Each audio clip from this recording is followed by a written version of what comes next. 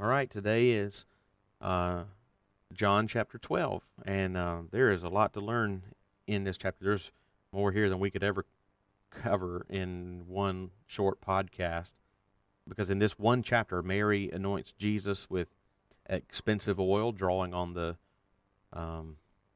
deceptively self-righteous disapproval of Judas Iscariot, and we read that the Jewish authorities even wanted to find a way to put Lazarus to death, the same Lazarus that Jesus raised from the dead just in the last chapter, put him to death. Why? Because he was a walking around testimony to the power of Jesus. And we read also about the triumphal entry into Jerusalem for the last week of Jesus' earthly life, and we read some really rich teaching of Jesus about himself and the salvation that he came to bring. I mean, just no matter how we slice it, we're only going to be able to cover a sliver of what's here. But let's just consider a few truths here. Namely, I want to point out, I think, 4 things about this chapter. So, one I would describe as already and not yet.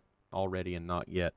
One of the most helpful concepts to understand when you're reading and studying your Bible is, and trying to understand a lot of the things that it teaches, is the concept of already and not yet. You say, what in the world is that? Well, already not yet is a way of understanding how the Bible itself presents the unfolding plan of God in salvation. In other words, very often when God brings about the fulfillment of a promise or the fulfillment of a prophecy, he does it in stages. In other words, he doesn't just fulfill it all at once, but often stage by stage. Because of this, there are times in the Bible when something is already fulfilled and at the same time not yet fulfilled. In some sense, it's already fulfilled. In another sense, it's not yet. If that doesn't make sense to you, maybe we have a good example in this chapter to help us. Consider what Jesus says in verse 31. Speaking of his crucifixion, Jesus says, "Now is the judgment of the world. Now will the ruler of this world be cast out." Now, the ruler of this world refers to Satan, and Jesus is saying that through his death on the cross, Satan will be cast out. Now, Jesus is saying it, so it's true, but consider what we also read elsewhere in the New Testament about Satan. In 2 Corinthians 4:4, Satan is called the god of this world, little g, God, the god of this world. And he is said to, in that verse, to have blinded the minds of the unbelievers. And that sounds like Satan is still alive and active. 1 John 5:19, John says, "The whole world lies in the power of the evil one." So, if that's true, how can Jesus say of the cross, "Now the ruler of this world will be cast out"? John 12:31. Well, there's a very real sense in which what Jesus says in John 12:31 is already a reality and not yet a reality. Here's how. While it is true, according to 1 Peter 5:8, that Satan still prowls around like a roaring lion seeking someone to devour, it's also true, according to John 12:31, that his fate has already been sealed by what Jesus did on the cross. His end is so certain that Jesus can talk about it as if it has happened already, and in a very real sense, it has happened already. Jesus has already taken away Satan's greatest weapon, namely death.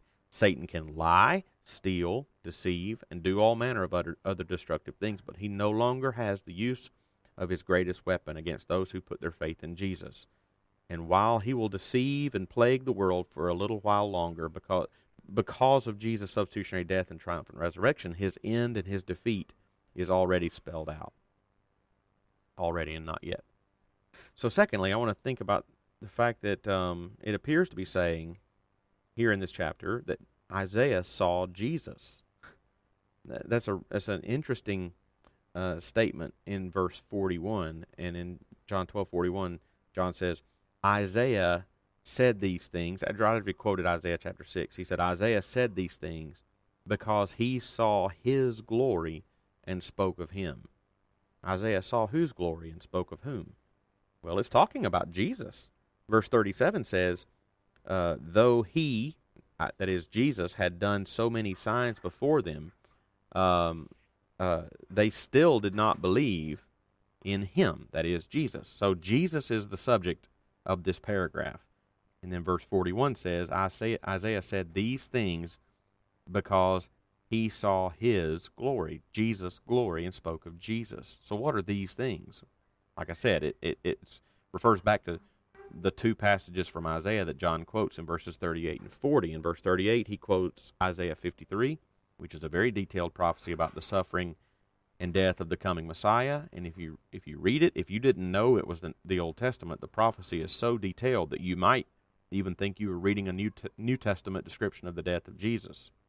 So it's not surprising at all, really, that John says that Isaiah was speaking of Jesus in Isaiah 53. What is surprising, though, is the passage from Isaiah that John quotes in verse 40, that is Isaiah chapter 6, verse 10.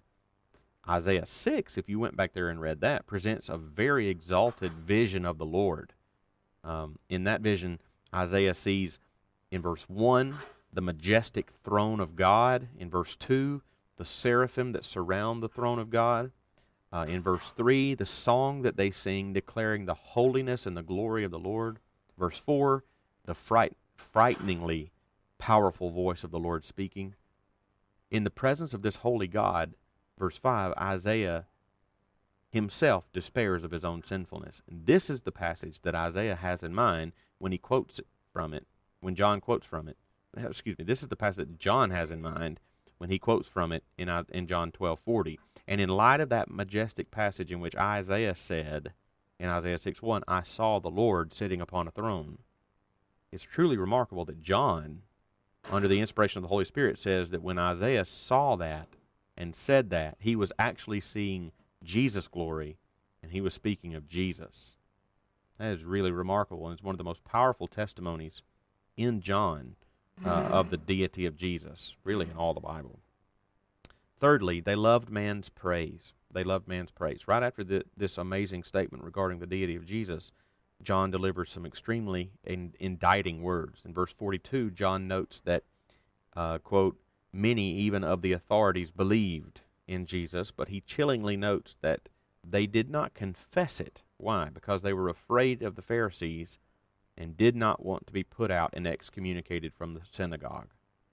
John takes this even further in verse 43 and says the real reason this fear kept them from confessing their faith in Jesus was that, in his words, they loved the glory that comes from man more than the glory that comes from God. That's amazing. And that sounds like a really serious offense and accusation, but we need to be reminded that we are guilty of the same thing as well. There are so many times that we act or speak a certain way out of a fear of man or a desire to please man instead of boldly risking the disapproval of man in order to honor the Lord above all else and do what we know is right. Sometimes we do it and we don't even realize we're doing it. But what an indictment this is. It is sheer foolishness, and God give us grace to realize it, to love praise from man rather than from God. May we sing it with honest hearts when we sing, though none go with me, I still will follow.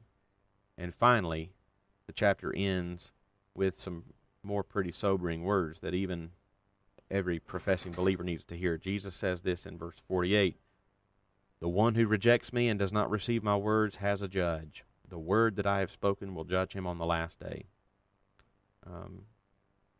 This is why in churches most Sundays, especially at Lakeview, after every sermon that is preached, there is a plea for everyone to respond to the word that they just heard read and proclaimed. Every word of Scripture we did not heed will oppose us in the judgment.